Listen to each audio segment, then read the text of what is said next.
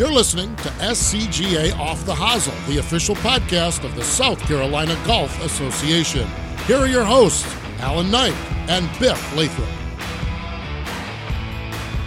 Hey, and welcome back to SCGA Off the Hosel, the official podcast of the South Carolina Golf Association.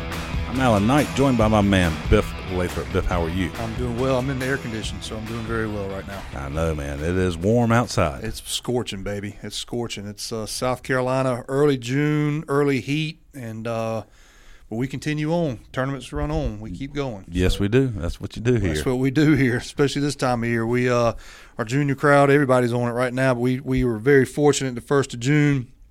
We had our upstate junior up there at Smithfields Country Club with our boy My man, Chuck Conley. Chuck Conley up there. He had the golf course good for us, and the staff up there did a great job, and had a couple good days. And the girls in 13 to 18-year-old division, we had a champion from Bluffton, South Carolina, went all the way up to Easley. Wow. Ann Fernandez shot 71-70. Congratulations. 141. So she actually had the low score of everybody that played the golf tournament. That's Wow. the low score we had. And then in another surprising event, in the boys 13 to 18, we had the youngest champion ever. A club member. Yes, Yeah. Jace Danbaum, 14-year-olds. Yeah. Shot 70, 73, 143, and took a one-stroke victory over our boy Jay Smith out of Florence. Jay's been playing good. Right. But I saw it on social media how he was the youngest, Yeah. or he came from a younger division. Said it was his home course. He was ready to rock and roll, and he showed it, boy. He went out there and put it out there and brought it home. You know, that's tough to do when you go to your home course and, and have to try to win something. Yeah, it's not easy at all. It's not easy. The pressure. Good for him. It was good. It was good. And they the junior crowd followed that up. You know, the Junior Golf Association runs our junior championship for the South Carolina Golf Association. Yep. Right, makes sense.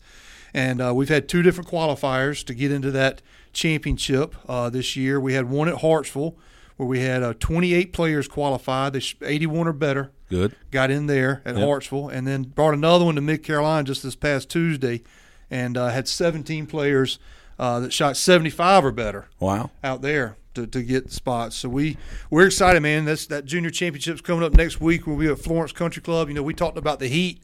Yeah. The forecasted heat right now, Alan, is 104, 108, 102. Those are actual temperatures, folks. So Stay hydrated. Stay hydrated. The key to that is to start hydrating early, not the day of. That's right. So we've sent that information out. Hopefully everybody will listen and start doing that, including our staff and our spectators and our volunteers, everybody's involved. I mean, it's just going to be hot. We're going to have coolers on just about every golf hole out there with water on them. We're giving out those towels, those frog towels, what have you, for all the kids. So Two things real quick. So one, with the junior qualifiers, I remember when I ran one at Barnwell with Sweetwater way back in the day, and Cody Prevost was trying to qualify, and Caleb Prevost, who was probably 8 or 9 at the time, literally sat on that putting green and putted for 4.5, 5 hours. And my wife, I took her with me. She worked that tournament, was along with me, and she's like, that little kid has not quit all day. And then he's on the Corn Ferry Tour. Now. So, and then Tom Meeks, talking about drinking water or something. Yeah.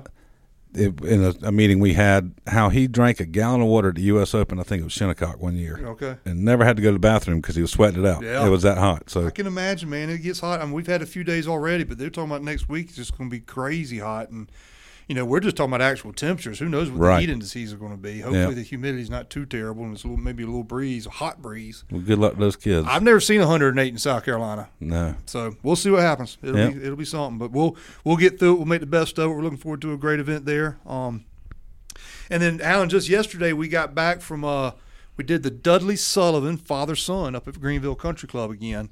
My record is still true. I got there at noon, and we blew the horns at 2:30. Did you really? Yep. Man. Yep. Man, 2.5 hour lightning delay, but we stuck it out, got everything done.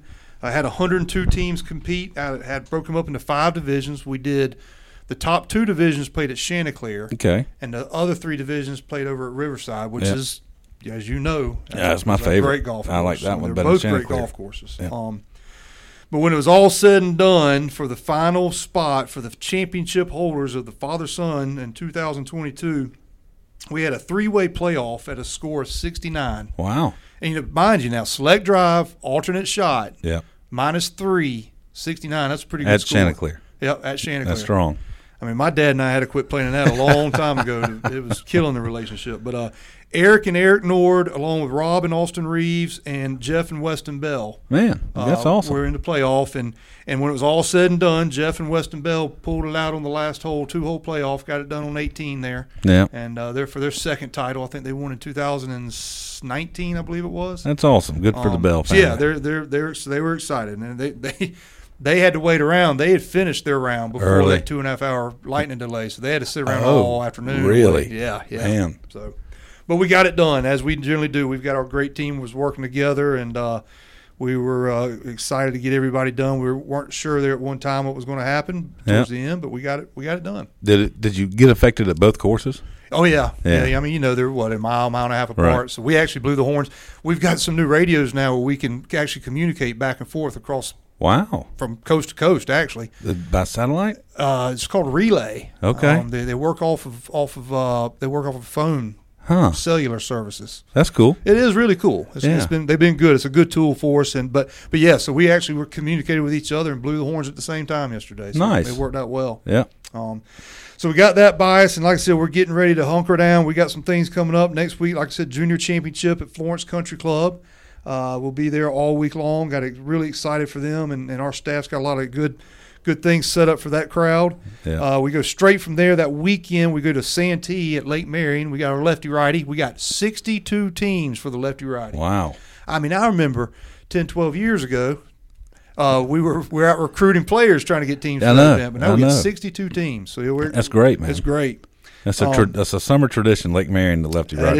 That is, and we go right from there. We finish that's Saturday, Sunday. On that next Monday, that 27th, we've got our first amateur qualifier at Coosall Creek. Good luck. And then the 30th, that Thursday, we've got an amateur qualifier up at Willow Creek. So we're getting going with those. We got 4 of those. I was real excited. We had our deadline came for the state amateur, and we had a total of just under 400 total applications. Wow. Yep. Is that a record? For the Dunes Club. It's up there in the top 3. Yeah, okay. The Dunes Club. I can see that happening. Yeah, so it was. We were excited. We got a lot of people trying to be a part of that championship, and we're looking forward to the 1st of August and getting that one done. That's always a great one. I love that week. Yeah, man. But you might have seen a theme here with Florence and Florence Country Club and our junior championship, and that kind of goes to kind of what this whole series of casts have been the last few times. But we got our man Steve Bear, longtime pro there at Florence Country Club. One of my favorites, absolute favorites. You worked for him for a while, right? I did for a few years, yes, sir. He's a good one, man. He is absolutely a peach. He does everything he can for us, and he's a great one. We're looking forward to spending next week with him, and maybe he and I can sit down at Apple Annie's and listen to the podcast together. I'm sure you get everybody to listen to it. That's right. Yeah. So Steve's a great one, man. We've got other good ones coming up after this, but Florence Junior. So the interesting thing is you're going back there for the Grant Bennett too, correct? Yeah, we come back like 2 weeks later for the Grant Bennett. That's so cool of them. So it's it's really going to be good. And we're basically going to set up, run a 3-day golf tournament, take a break, and then run another 3-day golf tournament 2 weeks later. Yeah, but it's a great venue. It's a great venue, great place to do it. No place I'd rather be. Well, here you go, Steve Bear. Together, the South Carolina Golf Association, the South Carolina Junior Golf Association, and the South Carolina Junior Golf Foundation strive to promote, preserve, and grow the game of golf in South Carolina. Through a combined effort, each association and the foundation work to support amateur golf, junior golf, and grow the game's initiatives throughout the state of South Carolina. Be sure to follow all 3 organizations on our social media handles for the latest and greatest updates and news. The MySCGA app is also a great way for all members to post scores, follow live scoring at SCGA Major Championships, and stay updated on all things SCGA. To follow live scoring of the SCJGA events, download the SCJGA app. My man, Steve Bear. Welcome to SCGA Off the Hosel. No, good. Always good to be with you guys. It's a privilege, man. We got Steve out of the shop and away from the scoreboard, and I know we've done Hap, Clem, and Steve. My golf career is wrapped up. Right, that's the. This is my trifecta right here. All right, so something I just learned. You've been here almost 26 years. 26 this August. Yeah. Moved here in what year? 96. Okay. That's that math that you're not accustomed to a lot of. No, I try not to. And we'll get back to 96 here in a minute. How'd you get introduced to golf? My dad. Yeah, my dad was Baptist minister. We grew up in a little town, Holly Hill. Yeah. and he was a good player. I'm the youngest of 4 boys, 4 preachers' kids. Yeah. But he would take us out a little bit and play. And he was a good player. Really was he? Yeah. I'll tell you a story here in a minute about him. But he introduced us all to it. Where'd you play? Holly Hill? Holly Hill Country Club. Well, let me ask you this, because my grandfather was not a preacher, but he started a church because the Baptist church was not Baptist enough. So I kind of know how it is to grow up in an environment like that. Was it tough growing up with a Baptist preacher for Daddy? Dad wasn't. I mean, he was. Okay. He was the best dad in the world. Great. He devoted his life to his family and to the good Lord, but not really. Okay. Yeah. Good. Yeah. All right. So, what's the story you want to talk about his golfing? He was a couple things. He didn't play Augusta, right? Yeah. Well, that was the one I was going to tell you. That's just the way he was. We had a member at Wild Dunes that was a member, and he took us a couple times, and I think I told you the story before. My dad and I would spend a day at the Masters every year, and I got to know this guy well enough that he asked me to play, and I said, "Hey, I'd love to go, but can my dad play in my spot, and I'll just walk around with him?" He said, "That'd be great. Say, come on, we're going next week," and he told me when, and that's when I called my dad, and I said, "I got good news. We got you on Augusta National," and he said, "Well, when is it?" And I said, "It's next Sunday." Oh. And he said, "I can't do it on Sunday." And I said, "Dad, the good Lord will forgive you for playing Augusta next Sunday." And you know what? He wouldn't do it. That's really? Just the way he was. And the unfortunate part was I never got the opportunity again. So, take it back. Did you get your spot back? I think I did go. Did you say you played on Sunday? I did. But that rule didn't stand for Steve. But I hated that for him. No, that's crazy. That's commitment. Yeah. That's serious commitment. Yeah. Did you play any junior golf tournaments? Yeah, back then we didn't have the big right. one was as the state junior at Lexington. It was there each time, and basically our schedule. And when I played in the Al Esposito at the Muni in Charleston, we'd play in the junior azalea. They had an old event in Orangeburg at Hillcrest, the Kiwanis Club put on, and that was pretty much it. Yeah, it's a whole different ball game now. A little bit different ball game now, yeah. And that was so. When did you graduate high school? I guess this was 1978. So 78, late 70s. Yeah. Do you remember who won the junior championships by any chance when you would have? I was on that squad. I was on one of the with Tony Nimmer and John Spellman. It was a heck of a team. In fact, Tony Nimmer won in 78. Yeah, I think Tony won that my last time. But you were the first father-son duo, I believe, to play the. Charlie always when Stevens with me. Georgia South Carolina team matches. Yeah, I think that's right. Is that right? I never put that together. And there may be another one now, but. Yeah, they were the only ones at one point. Yeah, that's pretty neat. Yeah, but the year you played on that team, the clothing and the photo hangs in the office, SCJ office. Right. There's some good-looking bell bottoms. Oh, yeah. I've always said you could start at the top one, which I think was 76 when Dad was there, the first one. He's got that big fly collar coming out of that jacket. Oh, yeah. You can just see the fashion trend throughout the years of all the way to where we are now. So. Oh, yeah. You could definitely tell the 70s. Yeah. Can you remember anybody else who's on that team? Let's see here. John Spellman. Tony. Donald Clement wasn't on your team? I don't think Donald was on that one. McBride? A little later than that. No. McBride must have been later too. It was a good crew. Mm-hmm. It was a good squad. Yeah, Tony Nimmer. Yeah. That's cool. So, how did you get recruited to College of Charleston? I went. This is a quick story. Back in the 70s, they had an event. It was in Oklahoma, and they took the Class A. It's when it was Class A, Class 2A, 3A, 4A, and they would do the. They would get the 4 medalists together, and you'd meet at a venue. You'd have an 18-hole playoff. The winner got to represent South Carolina at the Nationals. So it was one person from each state that played, and the top 5 made the All-America team. Okay. Yeah. And I went. It was at Kings Grant in Somerville. I think I was the single or AA champion, but I won the playoff. The not the Kiwanis Club, but the Lions Club in Holly Hill raised some money, and my dad and I, we went out to it's called the Fortune Park out in Tulsa, Oklahoma. And I actually finished. Willie Wood was there. Some guys made the team, but I finished in the top 5, and so I made the high school All-America team, and that helped me a little bit. I wasn't heavily recruited. I mean, I got an offer from the Citadel and the College of Charleston, and you weren't Citadel material. I ended up going to the College of Charleston. I think you made a good choice. But I had a lot of good Citadel buddies. But I loved the College of Charleston. That's back when hazing was real. Right. You know? That was no joke. Yeah. Where did you play at the College of Charleston? What golf courses did y'all play? We would play the Muni, Snee Farm, Patriots Point, and occasionally we get to go out to Kiowa. Well, I was going to ask if the Kiowa courses were there. I didn't know. Were there, were they? I don't know when they were there. Well, I tell you what was there, because when I worked in the bag room in my last 2 years at the College of Charleston, and it was only one golf course there. When I got in the golf business with Tommy Cuthbert, was Marsh Point, which is now Cougar Point. Yep. Okay. And so that would have been right. Kiowa opened, and that course opened in '76.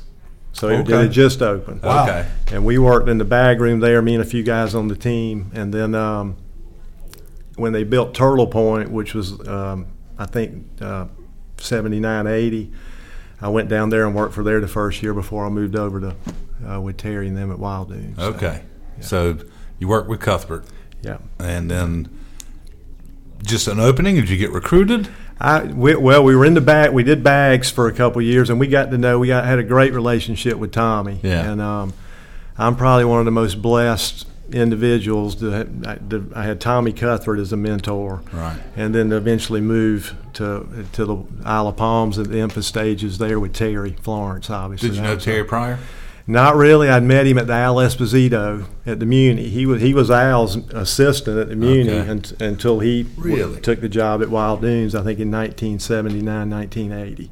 Yeah. So when you went to Wild Dunes, was it 36 holes already? No, we were. I went there in '82. It was just a links course, and then we opened the harbor in '86. Okay. Yeah. So give me some early Wild Dunes stories. It was a great. I think. Don Johnson, tell me about Don Johnson. I mean, we had some interesting times there. That's one fun thing there at Kiowa and those places. You never really know who's going to walk in the door. But I think what separate us, it was a great golf course, obviously, 2 good courses, but the staff we had was really special. I mean, you didn't feel like you were being run through a factory there. I mean, we had obviously Terry Florence, Leanne. Yep. And I can remember when we got there, Leanne was actually at Seabrook. And had Marty there, Tommy, good group. And I told Terry, I said, Terry, we need to get Leanne Brown, okay? And he said, I agree. Let's see if we can work on that. So he eventually we kind of weeded her and got her over there with us, which was a huge thing. She was merchandising? She was our merchandise manager, Yeah. So Chris Miller used to tell a story about when they were developing the driving range. You ever heard that story about you gonna sell $1 million worth of range balls? Well, yeah, it was back when the Finches had it. But that range still, you've seen it. I mean, we used to go down there. We had 2 boats, and basically, everybody take a shift down there, and we had the floating balls. And you go down there with a net, 2 of us get in those boats and paddle around and take balls and throw them back out. And I think it's still like that down there. It was supposedly Terry said, "I need more area," and he said, "But you're not gonna sell $1 million worth of range balls." That's very yeah. You and Marty lived together? Marty and I lived there. We had a doctor. His name was Alan Traylor, and Alan actually passed away last year. But a great guy. He had a couple kids, and we kind of brought them up. And God bless Alan. He gave us a good rate to stay there. So it was right there on property. So we weren't knocking down a lot of money, but he was. That was big for him to let us do that. So, what was Marty's last name? Mike Sell. And he's a pro. He's at Pine Forest in Somerville. Okay. Yeah. Okay. Yeah, he's the one that when you made the Heritage, when you qualified for the Heritage, Stephen wasn't feeling well. He took over, didn't he? Yeah, he went the last 5-6 holes with me. Yeah. Yeah, that was cool watching you two. Yeah. You played with Thomas LeVay, I believe, didn't you? Played with LeVay. Yeah. I remember Steve had a crowd at the Heritage that year, and I know that guy who was a major champion at the time. Yeah. He won something. I had just gotten beat, I think, in like a playoff at the British Open by Els or somebody. But it was funny. Stephen was there. I think Stephen was 12 at the time, but we were one of the late groups on Thursday, and they were announced in our group. And Larry George was another club pro. He was in our group too, so it was 3 of us. But he that was when the putting green was kind of right there by the tee. It may have changed a little bit now, but they announced LeVay, and you heard a couple like that claps, and then they announced me, and it was like it was a big chorus. We had a big crowd down there. Yeah, I remember Stephen looked over. You can almost see the hair stand up on his back, and I looked over at Davis Love, and then we're looking over, wanting to know who that was there. Oh, that's awesome. And when they announced me, we were walking off the tee, and LeVay with that French accent turned back and looked at me, and he went, "What's up with that?" Well, while we're on this, how did you qualify for the Heritage Stadium? That was, they used to have 1 or 2 spots. Steve Wilmot, they would do it, and it was at Wexford. Wexford, yeah, that's where I qualified at Wexford. Yeah. But every year there was a qualifier for 2 local Carolinas PGA members. Yeah, and I think it eventually went to 1, but I think there's still, I think 1 club pro maybe still gets in. Okay. Yeah. That was 2006. 2006. Yeah. You played a lot back in the day, didn't you? Yeah, I did. We man, a lot of it was Terry. Terry and I would you know how back in the day we'd all play in the South Carolina Open, the section championships, and it's changed a little bit now, but but we played a lot of things. Yeah. How about the Terry Florence story and set it up from the beginning where he did that? That with the putter? Yeah. Well, this is a good one. This was 1991 at Crooked Stick, PGA Championship, when Daly won. Yeah. And I'm caddying for Terry, and first hole's a little 380-yard par 4 or so, and he hit it down the middle and hit a little 8 or 9 iron in there about 15 feet. Now, the unfortunate part for me was we had to walk all the way around to the back of this green and then kind of come in the back way. So you'll know why I say it's unfortunate here in a minute. But I came back, and we're reading this 15-footer, and I mean, we're back and forth, and I mean, talking about it, plumb bobbing, doing everything. And about that time, Terry kind of gave it one of these right here for his putter, and I'd forgotten his putter. Oh, okay. No. So anyway, now I started walking back, and of course the people in Indiana they gave me an applause when I came back with it, and I handed it to Terry, and Terry, classic Terry Florence words, he said, "Damn," he said, "you're choking worse than I am." All right, staying on that same thing, was that the same tournament where y'all went through the practice round and the 6-iron? Yeah, we played Sunday, Monday, Tuesday, Wednesday, and he had 15 clubs. So he's going to have to get rid of 1 club. And so he went through every round. He was very meticulous about that. And he said, "You know something, in these four days, I've never hit a 7-iron. Okay? And I wasn't a big fan when he said that. I mean, take something. But he said, "I'm going to take the 7-iron out." So we took the 7-iron out. Now, you know what's getting ready to happen. Yep. I mean, like the 4 holes on the front side, and the first hole was number 2. And we walk up there, and he's got exact yardage. And he looks at me, and he goes, "What do you think?" And I said, "I don't know. What do you think?" And it went back and forth, and we both looked at each other at the same time and went, 7-iron. And it happened. The 7-iron was in the bag the next day. Yeah. Okay. But, it didn't matter. You could have taken that 3-iron out and probably needed it on every hole, too. Oh, yeah. That's funny. Yeah. So was Wild Dunes privately owned when you worked there? Yeah. The Finch family, Raymond, Henry, they had it. Is it not now? It's been sold. It was sold 2 or 3 times when we were there. I think Destination Resorts had it. Gotcha. And they may still have it now. I'm not sure. So you left there and came here. Yeah. Terry ended up leaving and going to Bulls Terry Bay. left not too long after to go to Bulls Bay. Yeah. Took Leanne with him. And took Leanne with him. Took Leanne with him there, too. Did Marty leave before, same time around you? Marty left before.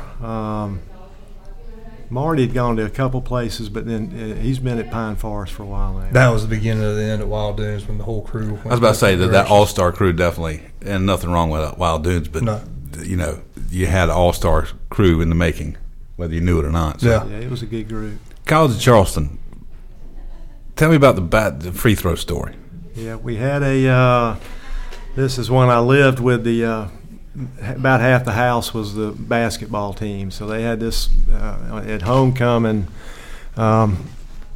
each year, the homecoming game, usually on a Saturday night, they would have the competition, but basically you had 2 people that would shoot in the finals. But the kicker was the guys on the team said you had to go down like on Wednesday the week leading in, and there might be 300 people in there. You got to go in there and shoot these qualifying rounds, shoot 50 shots, leave, come back, find out if you did it.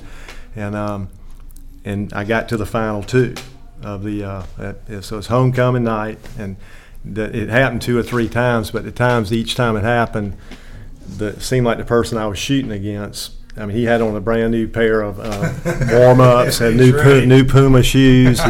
He had the cheerleaders over there cheering and all, and I basically had on it was a button-down windbreaker and a pair of street shoes, and I think I shot 2 or 3 warm-ups, and then here you go, you shoot 25 shots. And Pearlstein Distributors would give some kegs of beer. So that was one of the reasons the guys wanted me to go down there and shoot. It was what you want. So this guy shot first, and he made like 21, 22 shots. I made all 25. Okay. And so the next year we got some kegs of beer. Next year rolls around. They said, well, they put it on the schedule. Said, no, you need to go down to the qualifier. Right. I didn't get any exemptions. You had to go down there and start qualifying again. So anyway, it went on a couple more years, and each time I made all 25. Wow. So, yeah, so it was good. That's pretty Did solid. you really? Yeah. Wow. Yeah. I didn't know you had that. Yeah. I played back in the day. I did basketball in the winter, and then pretty much spring, summer, we did golf. So. But I always love basketball. Wow. Yeah. All right. See, I learn something every single time. Yeah. Before we dive into the deep golf talk philosophy here, Paul Davis requested it too. Let's talk about your brothers real quick, and then go back to this time your parents went to Germany. So your one brother is a car dealer, correct? Or was? Yeah, he just retired, but he was a car dealer. Yeah. Another brother's a barbecue. He's the one nearest me. I'm the youngest, and then the one in between is Bobby. He was the AD at. He coached with Coach McKissick at Somerville. Bobby was the place kicker at Furman for 3 years back in the mid to late '70s. So Mark, Bobby, and wait a minute now. The barbecue thing. I got to know more about the barbecue. He owns Sweatman. Sweatman's barbecue. What? Yeah, it's good. It's good stuff. He knows Sweatman's. I know Sweat. I did no idea. Yeah. He's had it for a while now. If you play in the lefty righty or anything near Santee, that was always kind of the go-to. Yeah. They're only open Friday and Saturdays, but it's That's good. how you know it's good if they're only open 2 days a week. Yeah, it's good. I'll be darned. All right. So what happened when your parents went on a trip to Germany? I'm going to say I was probably 9 or 10. So Mark would have been 12. My next brother would have been 15, 16. My oldest brother, Gene, who was going to take care of us while they were gone, was about 18 or 19. And so they're getting ready to pull out, and we're in the driveway, and they're getting ready to drive to Charleston to fly out. They're going to Germany. My dad actually spoke as a minister, but he learned German. He taught himself. Okay. And he ended up teaching German in high school and some in college. Wow. Okay, so he would like to go to Germany in the summers for a few weeks to practice the language.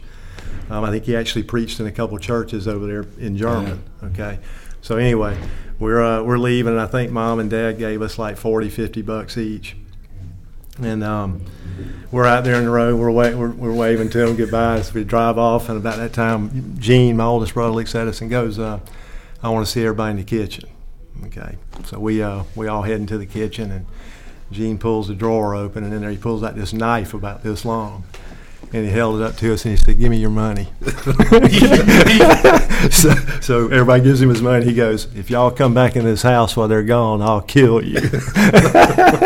So you got robbed by your brother in the kitchen. No, where'd you sleep? We were out and about. We eventually got back in the house. That's funny. Yeah. Crashing into friends' houses. Yeah. All right, so when you came here and we were in a trailer, were we not? When you came to Florence Country Club? Yeah, in the parking lot. They were just finishing up here in the parking lot. We actually went down we were down at Tennis for a while. I think I forgot about that part. I think we went down. We went down there when I think they did the parking lot kind of thing. Yeah, so. I totally forgot about that time period. Who was here before? Who'd you take the spot of or place off? Eric Smith. Yeah. What lured you to Florence? Yeah. I had, I'd been at Wild Dunes for 14 years. It was an opportunity kind of, and did kill us. So you figure about 16 years of resort, right? And I loved the resorts, maybe to see the private side a little bit and all. And it was an opportunity. I was friends with Bob Boyd. I talked to Bob a little bit about it, and then Well, he said it's a great opportunity. Yeah, I was about to say he probably loved Herbert Ames, all those guys. Probably they're the greatest. And Terry felt like it was a good opportunity too. So it was. I think I was 36 at the time, and it was good. It was the time for a. Were you the head professional under Terry at Wild? We were. Yeah, I was at one, and actually Clay Cunningham was at the other. I don't know if you remember Clay or not. And Terry was director of golf. Okay. Yeah. You were at the Links course? I was at Links. The last 3 years, I moved down to the harbor and trying to do some things down there, but mostly at the Links. Like redo the golf course? That golf course is tough, man. Yeah, they need more room. That's a hard golf course. Yeah. All right, so we got you here at Florence, and now we're building the clubhouse then, I guess. Is that what was? Yeah. And it's we've had a great run. I mean, it's been a good, very supportive membership, and a lot of good things. A lot of good things from here. Steve used to tote me around on Mondays. We'd have some good games with the other pros in town and some other guys who weren't members here. And I could not break 86. Probably that was my best score. We were in up these little $5 bets. Steve would always cover me, but he would also cover me on the golf course by making birdies. Yeah. And I never had to pay. He had to win his own money. He'd always put a little cash in my pocket from somebody else. You know what I mean? So. Oh yeah. You were quite the player. Long putter. I mean, I think you were known for long putter for a long time. You made 1 million miles worth of putts. Yeah. I putted, I think the first guy, I putted really well with a short putter for a number of years. And all of a sudden I started getting a little twitchy, especially over some short ones. And I think me and Mike Harmon were the first two guys to putt. I think it was about the same year we did it, and this was a long time ago. Yeah. Just with that putter, I didn't flinch. If I missed it, I missed it, but I didn't feel like it was going off in my hand. When that putter, which is the reason people used that putter back in the day, were you putting that thing against your chest? Oh yeah. I could feel my heart beating too. yeah. But it was, it really was just for mainly the short ones, because that's usually when it starts getting a little tougher. But I felt like with that one, I think Mike was the same way. It took a little bit of time to get used to putting a 60-footer with it. Yeah. But you felt pretty comfortable from 8 feet and in. When they had the rules changed, did you had to figure out a new way? I still do it. You just had to hold it out, which it didn't. It made it a little more awkward, but you can kind of probably feel it move a little bit up there. Yeah. I mean, that was a big thing. I know people that quit playing golf because of that rule when it came out, when they couldn't use their long putter. If you look at guys like Longer, I mean, you look at what if you put him in a short putter, right? I mean, he would have look at the career he's had with that long putter. I don't know if it would have happened with a short one, but yeah, it was something I felt like I needed to do. How many tour events did you play in? I played in qualified for a couple of Corn Ferry. Yeah. Actually, the ones that were out here, they'd had a one-day qualifier. That was shortly after I got here. And then the Heritage. I think I was first alternate a time or two, but didn't get in. But I remember the 1 or 2 events you played here in Florence. Yeah. At CCSC. But again, back in the day, and everybody was a little bit different then. I mean, you played a lot of the CPGA, Carolina PGA stuff. Yeah. I mean, that was a lot of the partner events and individual events. Is that where you and Clem King got to be such good buddies and playing partners? Yeah. I got to know Clem over the years, and then when Terry and I did the pros forever. And, y'all were locked in together. Yeah, and had a lot of good results. I mean, of course, he's when you get a chance to play, that's like Secretariat with Mr. Ed. I mean, when he would take me with him, but he would when Terry's health started declining a little bit. He and Hart got together, and Terry told me, he says, you need to go play with Clem. And so I'd started playing with Clem, and Hart played with Terry, and we'd still go together, but that's kind of how that worked. But, right. Yeah. Talk about Hart. Your buddy just retired. Yeah. But he's enjoying it, right? He said I stayed with him I went down and caddy for Stephen at the Azalea, and stayed with he and Leanne. And that's my first question. I said, how is it? And he said, I love it. He's just, I think it's, he's enjoying it. He told me one funny story was when he retired, and I guess after a couple of days after the official retirement, he went out to the country club to go hit some balls. And he said he hit like 2 balls before all these members were back up and talking to him. And he says he couldn't even practice, so now he has to go to Patriots Point to go hit balls now just to get away from it all. Yeah, I think he is going to Patriots. That's good. I'm glad he's enjoying it. Yeah. I'm glad he's enjoying it. All right, we got to talk about Stephen. And, well, obviously, let's don't leave out Janie and Julie. Yeah. We'll get to Stephen with the golf. But married Janie, lovely wife, good artist. 87. Been married for 35 years, the math's right. She did the logo for Florence Country Club. Yeah, she did it. She did a lot of. She illustrated Southern Living's annual cookbook back in the mid '80s. She did Charleston National's logo. She did a lot of logos in Charleston. And she really, and Stephen will tell you, and Julie, she gave up her career to raise the kids. Yeah. And this was in the late. I mean, we had Julie in 88, I think, 87, 88, and it worked out great. I mean, we didn't have a whole lot starting out, but I think it made a difference with her being there. Oh yeah. And Julie lives in Columbia. Yeah, she's there. You got a grandbaby? Grandbaby. She's almost 3 years old now. Nice. Yeah, Really? Girl. Yeah. I don't want to leave them out. Now let's talk about Steve. Turned out to be quite the golfer. Yeah. I mean, yeah, he's been really special. He actually, he did tennis really hard and heavy. Yes. From like 9 to 12. He won Belton 3 times, the state tennis championship. Yeah.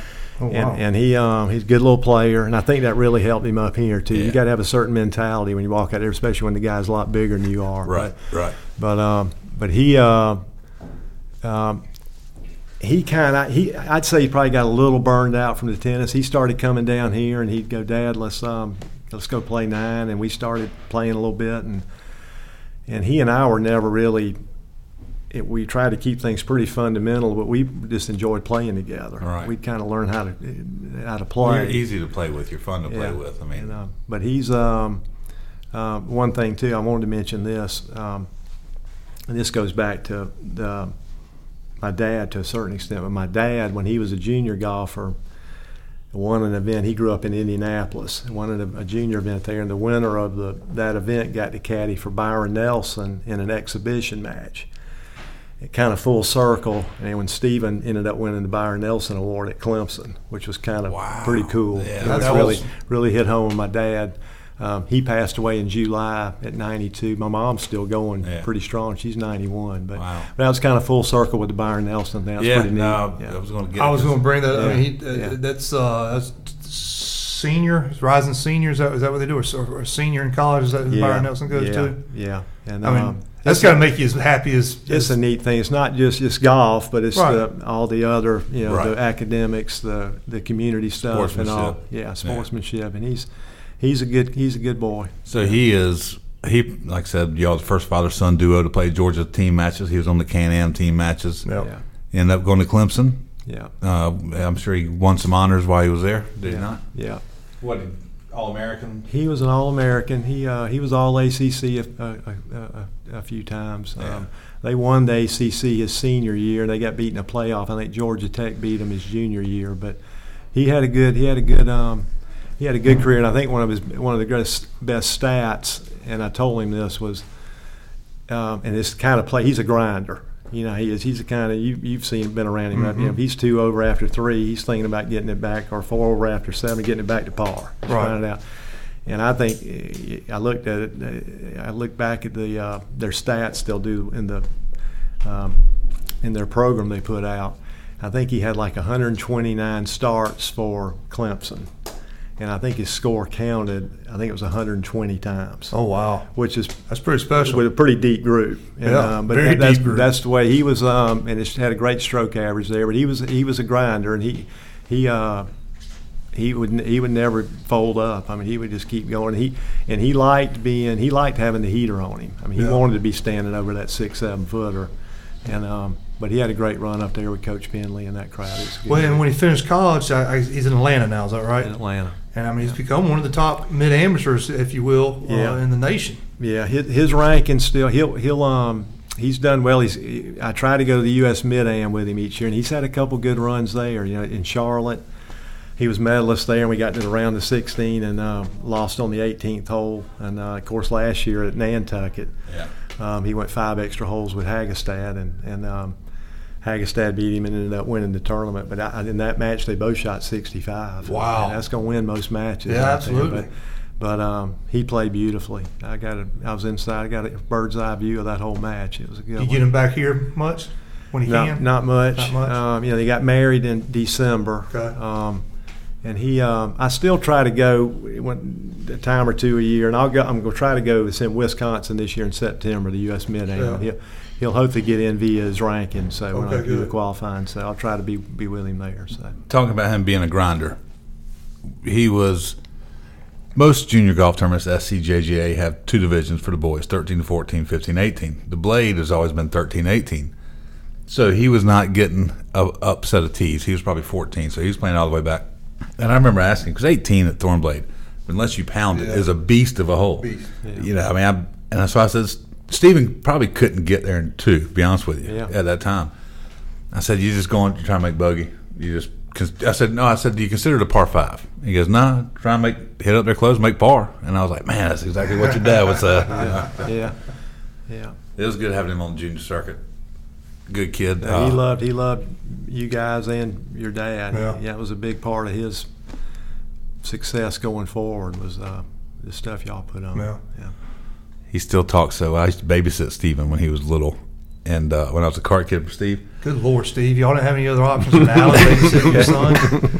And but I was really good at Nintendo back then, and so all I had to do was sit there and play Nintendo, and Stephen would watch, as long as Julie was, not hurting anything. So we used to play Mortal Kombat, and that's great. And Steve and they'd be like, "Do the fatality, rip his head out." Stephen's going to be one of our captains with Joe Quick on this Watson Cup trip.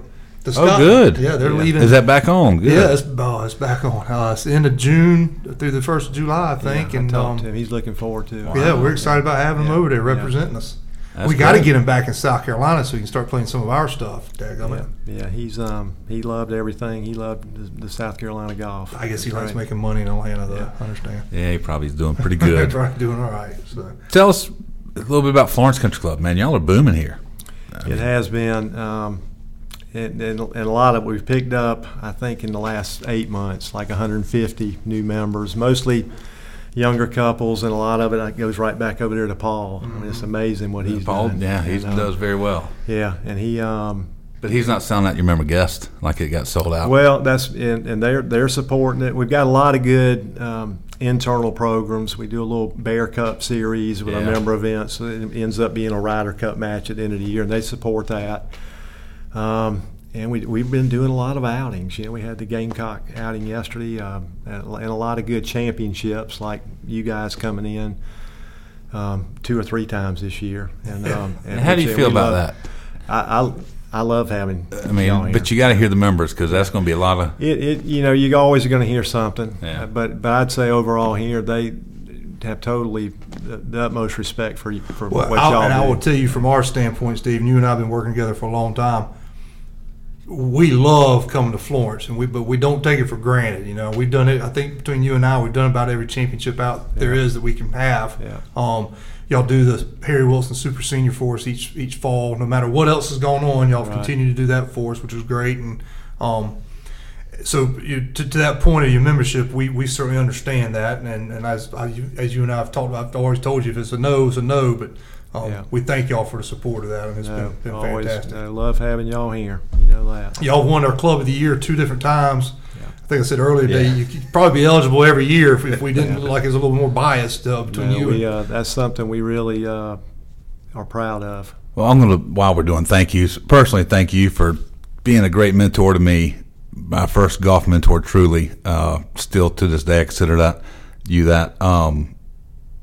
There's so much what I learned from Steve. I learned 2 things from Steve, and one of them y'all might can argue about. Steve taught me how to mark a golf course, and when I say taught me how, don't put the line so close to the water where if it rains, then we got to repaint the line. Yeah.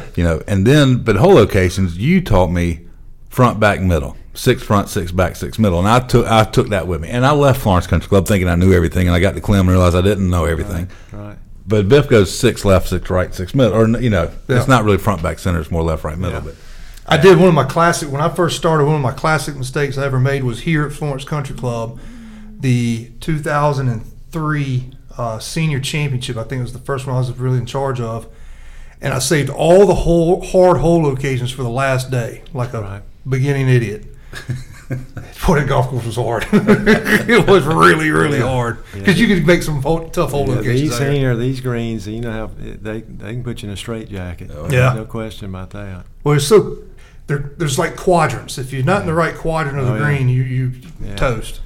Yeah, we had tour school here 12 times, and 12 sites in the country. It was stage 1, and we're 6,429 yards. And, you know, those guys would come in here and kind of thinking, they laugh at that scorecard. Yeah. And it's amazing. I think, and we were probably by at least 500 yards the shortest site in the country. And it never failed. We were top 2 or 3 most difficult sites every year, and they loved it. I think most of those guys enjoyed it. It wasn't a bangers golf course. No, you brought it the rough, you brought it the fairways, and the greens you had to be really careful. If you short-sighted yourself, you were going to make a bogey or a double. Well, I know when we came here for the state amateur in 2017, and you know, you and I talked a lot about it prior to, and trying to make sure we had the golf course with the proper defenses it needed to get to, and we got it, brother. We had that rough up. I mean, that was chip out rough, and took some local knowledge from Mr. Greg Jones to take the title down here. And but it could play as hard as you want it to play. Yeah, it holds up. And I think when we had the mid-am, maybe one under one, 2 under. Yeah, Seaford won that. Yeah. But, you know, you get these greens going fast and firm, like Drew can get them around here, and it's a test. And it's one of those golf courses, too, kind of like a Camden, kind of like a Palmetto. You look at the scorecard, you see a number. Right. But it don't play to that number. It plays much longer than that. Yeah. Especially as some super seniors hitting in that hill, number 1, off the very first tee. Number 1 plays longer. I want to say there was a time where the super senior and that thing were so close. Like it was. Yeah. It was too hard for the super seniors, so we were growing rough up for the first stage of qualifier, I think it was. Oh, yeah. Well, let me ask you this, too, because you were here during this process. But we brought it up a couple other times, but the green change when we had to go to make the change from Bent to Bermuda. Right. Good in your book, everything. It blessing in disguise, or it was something that was going to probably happen. But I think we had just had the U.S. Senior Open qualifier, maybe. Literally, and it was a couple days later. You could see them starting to change color, and we had the guy. It's actually the tour agronomist I met. Bland. Yeah, Bland Cooper. Out when we were doing events, and he came over, and we had a group on the tee on the putting green, and some board members and et cetera. And when he got out of his car, he started walking to me. He said, "They're gone." They're gone. Yeah, really? You could tell that from just before he even got over there. But it just kind of pushed the envelope. I think but I will tell you, that's when it made me realize how quickly. I mean, that happened was that in June, and went in, got rid of them, replaced them, and I think we did our Palmetto Cup matches like that October and November on those greens. Yeah, I think we were grown in by September, and it was everything's been great. Incredible. Yeah. All right, let's go agronomy for a second. Chuck Green was here when you first got here? Chuck was here. Actually, while we were trying to sell our house, I lived with Chuck. How was that? It was great. I tell you, the boy, and he'll tell you, I was over at Quixote a couple of weeks ago, and he rode around with Chuck a lot, and I said, "Chuck, I lived with you for like 3 weeks. I think he grilled out steaks or hamburgers about every night. I think I gained about 8 or 10 pounds over it."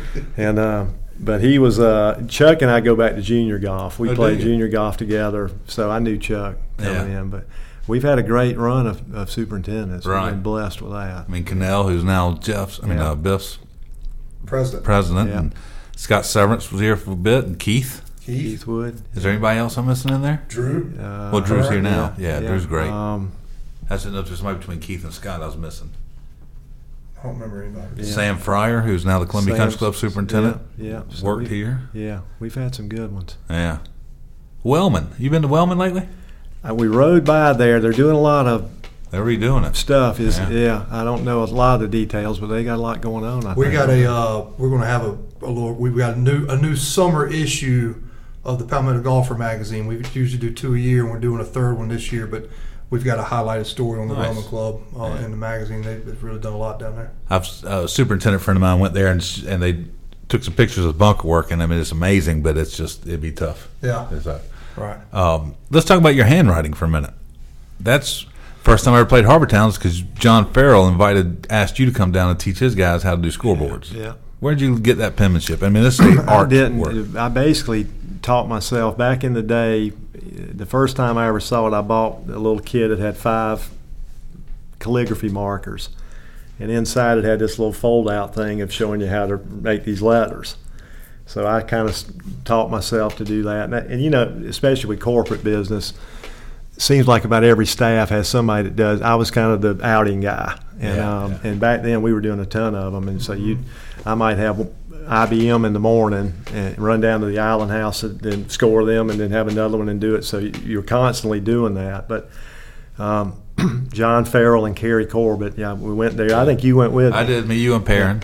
Yeah. And actually had Mike Harmon sent his staff down to Wild Dunes, and I worked with them for a day or so. That was back, and now really it's kind of a dying breed. Well, I was getting ready to say, ever since kind of COVID forced the issue, if you will, I mean, where we didn't do those scoreboards, but before then it was all, again, you know what you're getting into when you come to places like Florence. We knew we could come here. We'd have an extra body because Pro here would be taking care of the scoreboard for us as far as calligraphy. We didn't have to worry about having somebody up there to write. Well, when you and Hap basically told me I was going to be taking over some scoreboard duties, Joe was, I guess, going to foundation at the time or what have you. I said, well, I need to learn, and I took a day off and came down here, and you and I sat in the back room, and he gave me a little lesson, and literally that thing that you kind of wrote and you gave me some pointers hung on my wall behind the USGA flag until the day I left. Well, I'm going to tell you, I tried to do that calligraphy, but there does take a little bit of patience with that pen stroke, and my patience is not too good. They did. I worked like I was buddies with Jim Duncan. You know Jim, who's still out there with the tour. But I started working events with them and do a couple in the summer each year, doing the boards. Yeah. And I talked to Jim not too long ago. I think it used to be every event had it, either near the clubhouse or near there. But I think they're down to just maybe 3 or 4 events a year really? Doing it. Everything else, obviously, electronic stuff. Man. Yeah. You were, I mean, I won't ever get you to say it, but I don't know if there's anybody better than you I've ever seen. I know that. My biggest thing is I'm not fast. I mean, you got 156 players, hole by hole, and that summary with every player on the board in order of how they went off. Yeah, right. It's an undertaking. Well, for sure. That's where my fault was. I was too fast. People would ask you to do wedding invitations all the time. I did.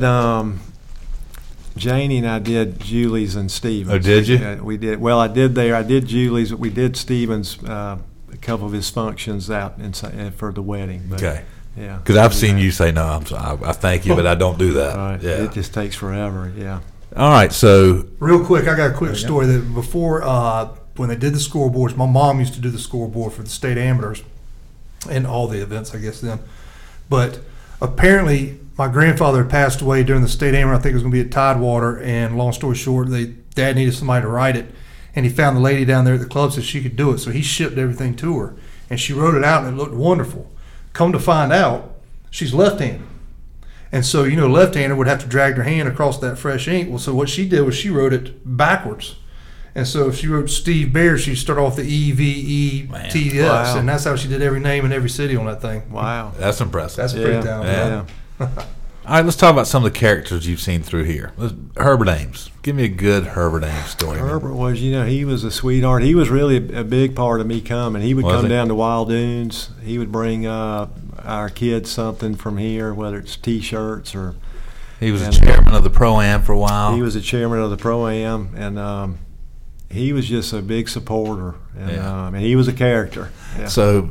You and I were after done playing golf one day. We went to Red Bone Alley, and this is like a highlight of my life, knowing how big of a NASCAR guy I am. Steve and I went there after a round of golf, and there was Herbert and Jim Hunter. This was back when poker machines were legal, and Jim Hunter was the head of Darlington at the time. Yeah. Then went to be the vice president of NASCAR. Right. So I felt like I was in high cotton. Wow. Yeah. Nice. We We had their event a lot of, and most of the drivers would come. We used to have that Pro-Am the week of the event. Yeah. And Hunter, mainly because of Jim Hunter. I think that was after I left because Darlington was still doing their thing when I was here. Yeah. How about Jimmy Finkley? Jimmy was a character. He was. We played, and I used to take Jimmy and Herbert and Rocky down to the Pro-Am at Wild Dunes. Yeah. Back in the day, we'd go down there each year, and they're a piece of work. They were fun. We were talking. Finkley was your accountant, was he not, for a long time, or the foundation? Foundation. Finkley was one of the main reasons the foundation started. I mean, he was one of the founding fathers of that foundation. All right, let's also We'll leave Cody and Jennings for later. How about that? Other big personalities you've had here, Rocky Pierce. Rocky. Yeah. When I worked here, Rocky and Jimmy Finkley would play in the dark. And I would have to wait till 9:30 till they got done playing. They would tip me well. Yeah. But I would just sit in the parking lot waiting on their one cart. Oh, yeah. Big Joe Carson, Billy Haupt. Yeah. And Joe still, Billy passed away. Joe still plays a couple times a week, 2-3 times a week. Good kid. Oh, yeah. Yeah. If you know Joe, you'll get that. Tell the Rocky story about the when y'all won the Oldsmobile Scramble qualifier. And you got back in town. He had, that was I think we were at Windermere when we won it, and I think it was Kristen was on the team, and Joe Getty. And Cody is your scorer. Cody, and we got back into town, and of course we'd had a couple cocktails, and then we went over to Redbone and all, and Rocky decides to have Cody carry his clubs in there. Okay, so we have so proud, right? So Cody's walking around in Redbone with the big staff bag on there and everything, and I will probably just leave it at that. Okay, but it was we celebrated celebration time. Right. Yeah, that was good times, man. The FCC Pro-Am, and I know that's not a thing anymore, correct? Correct. But back in the day when there were Pro-Ams, I guess there really aren't that many that have survived the golf culture, but that was a big deal here. Yeah, it was neat. I mean, it was basically we had enough sponsors. BB&T was a big sponsor, and they. But we'd invite the pros in, and it was the who's who of pros. And basically, we would pay them to come in. That's the one. Yeah. The last one we had, you tasked me. You gave me a handful of envelopes and said, and had names on them. But I'd walk up and I was like, man, we're talking about tour plane pros, or no, these were club pros. Okay. But it was it was the Vic Lipscombs, the Terry Florences. It was they all played, and we'd get here the day before and have a little shootout. And have a little buy-in and a pari-mutuel thing, and it was great. And you might be throwing a bowling ball on one hole, you might be playing tennis on one hole. It was fun. And then we had a dinner that night, and then the Pro-Am was the next day. Yeah. How about Mark Gaynor? He's right there on 7T behind you. I was going to say, can you get rid of him, or is he always around? He's playing. That's his second That's time the second round today. He was trying to. He was asking me if I'd go play with him. I said, Mark, I got some work to do. Oh, that's funny. He's a good guy. I'm just kidding. He is. He loves it, but he loves to play. So, it's funny, as we look at the facility that Paul Woodbury is teaching in now, do you still have that yellow thing? When Steve was first on the cutting edge of video analogy, but this thing was like your Herbie Kirby trash can. You had to roll it out the range, and you lift it up the top. Monitor on the front. I think I may still have that down there in the. You need to get rid of it. It's time to go.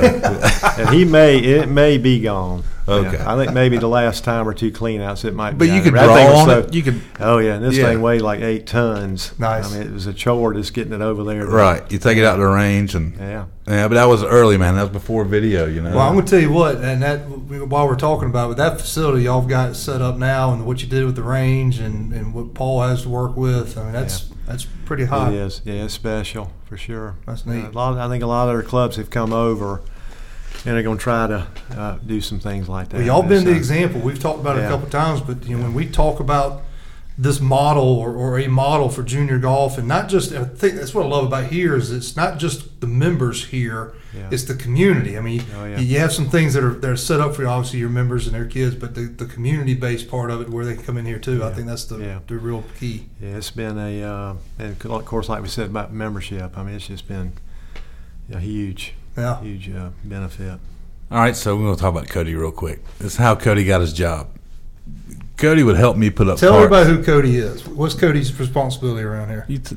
He's a card attendant, but he's y'all been around him enough. He's a unique personality, to say the least. But Cody is unique. He loves the South Carolina Gamecocks. I mean, they should send a limousine over here for him and take him to the games. I mean, he's been with them through thick and thin. Of course, he loved yesterday. He got his picture with Coach Beamer. Yeah, and pro wrestling. Wrestling. He just went to that Saturday night. But somebody here just bought him a replica belt. Right. I mean, we're talking a $200 or $300 replica belt. Yeah. So anyway, Cody, I knew Cody from high school. We went to high school together, and he lived in the neighborhood. He wasn't working, and Bobby, the other cart guy, burned his hand. So I would open in the morning. I was kind of working double shifts, and I ended up putting up carts by myself at night, and Cody was helping me, and I was paying him tips, like $5 a night. And finally I was like, Steve, can we hire this guy? I don't want to pay him out of my pocket anymore. And there you go. We did. I think he's been with us 24 years, maybe. Yeah. Doesn't he have some sort of unique ability of telling you about every United States president ever in the history of the United States presidents? It's got to be slipping now as we're getting older, but yes, he could tell you, if you could just throw a number out there, he'd tell you the president, the term, their party, maybe what some of their beliefs were. I mean, yeah, I think he can still do it. Yeah, it's amazing, man. Wow. He's got these big old. He wears these big old boots. Cody's a big boy. Snake boots. Yeah, snake boots. Yeah. So. Well, there's a lot of snakes running around that parking lot there at Florence Country Club. What about Jennings? Remember Jennings? I remember. I don't know where Jennings is now, but he was if you ever spent around time Florence, anytime at this country club, he didn't talk. He just went beat. Yeah. Even if he did talk, it was 2 words or less. But he was a legend. Yeah. He actually the quick Jennings stories. He was out there. This was like at 3 or 4 in the afternoon on a weekday, and I was over at the chipping green. I think I was over there messing around with somebody, and I saw Jennings jump out of the range picker, and he had this bucket count. I saw him slapping the ground. I didn't know what was going on, and I saw this black, like something black underneath the picker, kind of moving. And it caught on fire. The range caught on fire. Something sparked the cart, and it sparked it. And oh Lord! And anyway, this thing is spreading. You can't keep up with it. It's spreading so fast. Well, this is when Keith was here, and I called Keith, and he was still around. He says, "I'll be there in a minute. I'll turn the sprinkler system on." When Keith gets over here, and the sprinkler system won't come on. Oh no! So now this thing's coming across 10 fairway and heading toward 18 green. Oh no! So we called 2 fire trucks came. And they finally got a handle on it, but it burned a large portion of the range. But here's the good part. I think Keith will tell you this. He said, that range, he said, if it was up to me, I'd burn that range every year. He said it came back perfect. Yeah. But it was kind of spooky there for a little bit. That's crazy. All right, what's a piece of advice you would give a young golf professional? And I know that the industry's changed since you were a young golf professional. It's changed a lot. I would say, and I've always said, if I would go somewhere, I think the experience I had is at Kiowa and Wild Dunes. We had 1,000 members, and you were seeing both sides. You're exposed to everything. And I think it's good to go somewhere where you're learning from a mentor. Mm-hmm. Okay, I mean, I was with 2 of the best, but if you can get to a spot where you're getting exposed to everything, whether it's tournaments, outings, club championships, fundraisers, I mean, where you're exposed to everything, and hopefully be with a golf professional that kind of takes you under his wing a little bit. But or any business really, for that matter. So. Yeah. Anything we left out you want to mention, my man? No, I had a couple little quick stories I was going to tell you. Let's hear. And it's not necessarily golf, but one of them is this was one of the great golf lines of all time. My brother, the barbecue guy, he used to own a couple of convenience stores, and they were at a convention down at TPC Sawgrass. This was in the middle of the season, and it was like 3 groups, and 2 or 3 of the guys had played golf like 3 or 4 times. So they had gone out and they bought like the green knickers, and they had the Hogan hats on and on. Mark's on the tee. He was going to keep an eye on this group to keep them moving. All right. Well, Mark said he'd get on the tee, and the starter's there, and there's people waiting right behind. This is the 3rd group of theirs, people waiting to go in behind them. And Mark said this guy got up there, and his stance was about this wide, and he gripped the club like this. And he said the tee box you could have putted on. It was perfect. He said he lifted the club up, swung, took a chunk out of the tee like this far and whiffed it. Okay. Mark said he backed off, got over it again, took a big swing, took another chunk out of the tee and whiffed it. And he backed off, and he looked over there at my brother, and he said, "Damn, this is the hardest course I've ever played." That's classic. That is classic. Oh man. Yeah. This can be one of those interviews where I'm driving home to Columbia. I'm like, oh, we should have said that. And it just happens. But the other one was a couple of just quick ones, and these were ones that Stephen was with me. It was more about a work ethic thing. And the first one, Jay Billis told this one at Charlotte at the U.S. Mid-Am. He spoke, and he said he had always admired people that that didn't have much, but they learned the trade. They applied it and became successful. And he said the example he used was this guy, and I think it was in Charlotte. He said this guy was riding around his neighborhood one day, and he saw the trash was out at people's houses, and he found they were throwing out this old television. And said this was back in the day where you didn't Google something. He said he got the TV, he put it in his car, drove home, he went and bought a manual on how to fix televisions. Okay. Said he fixed this television, sold it for a profit, okay? Next thing, he said a few days later he was riding around a bigger area, said he found 2 televisions, okay? Got out, put them in the car, took them home, repaired both of them, and made a profit. He said the next thing that happened to this guy is his grandfather died and left him $100 million, and he never worked again. Oh man, not cool. Not cool. I was waiting on the moral of the story. That would kind of catch you off guard a little bit. It did. But the last one, this is a Terry Florence story, and Terry loved to, if he loved to embellish something, especially if it was something with me, to give me a hard time.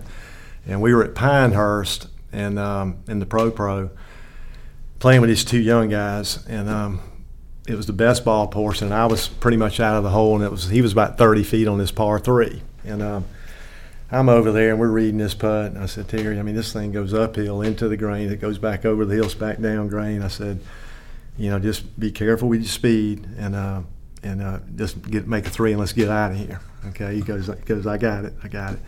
He said, I'm going to tell you this though, and he made sure these guys could hear him talking to me. He said, I tell you one thing. He said, I've played golf all over the world, okay, with some of the best caddies and some of the best partners.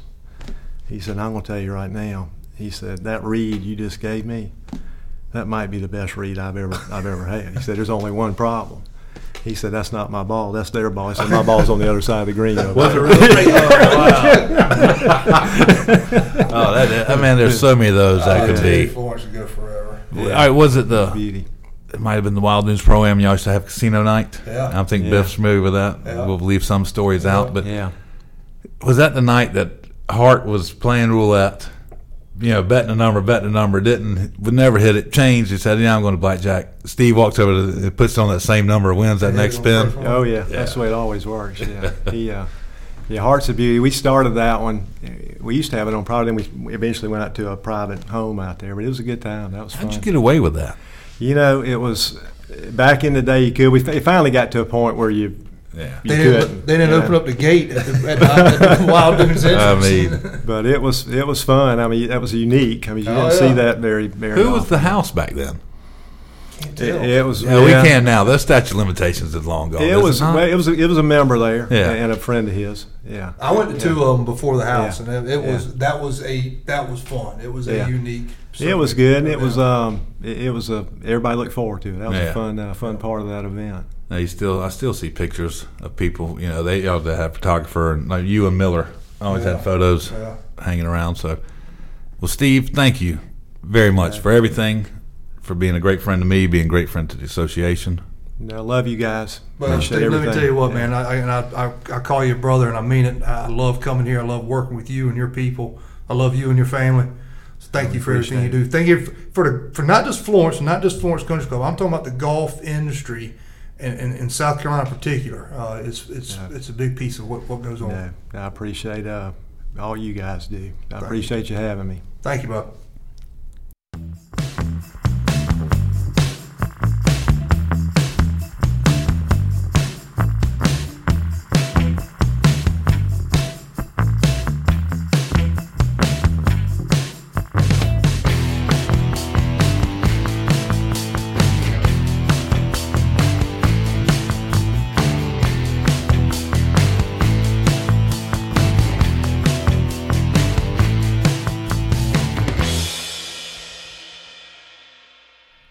All right, so now I want you to tell the story.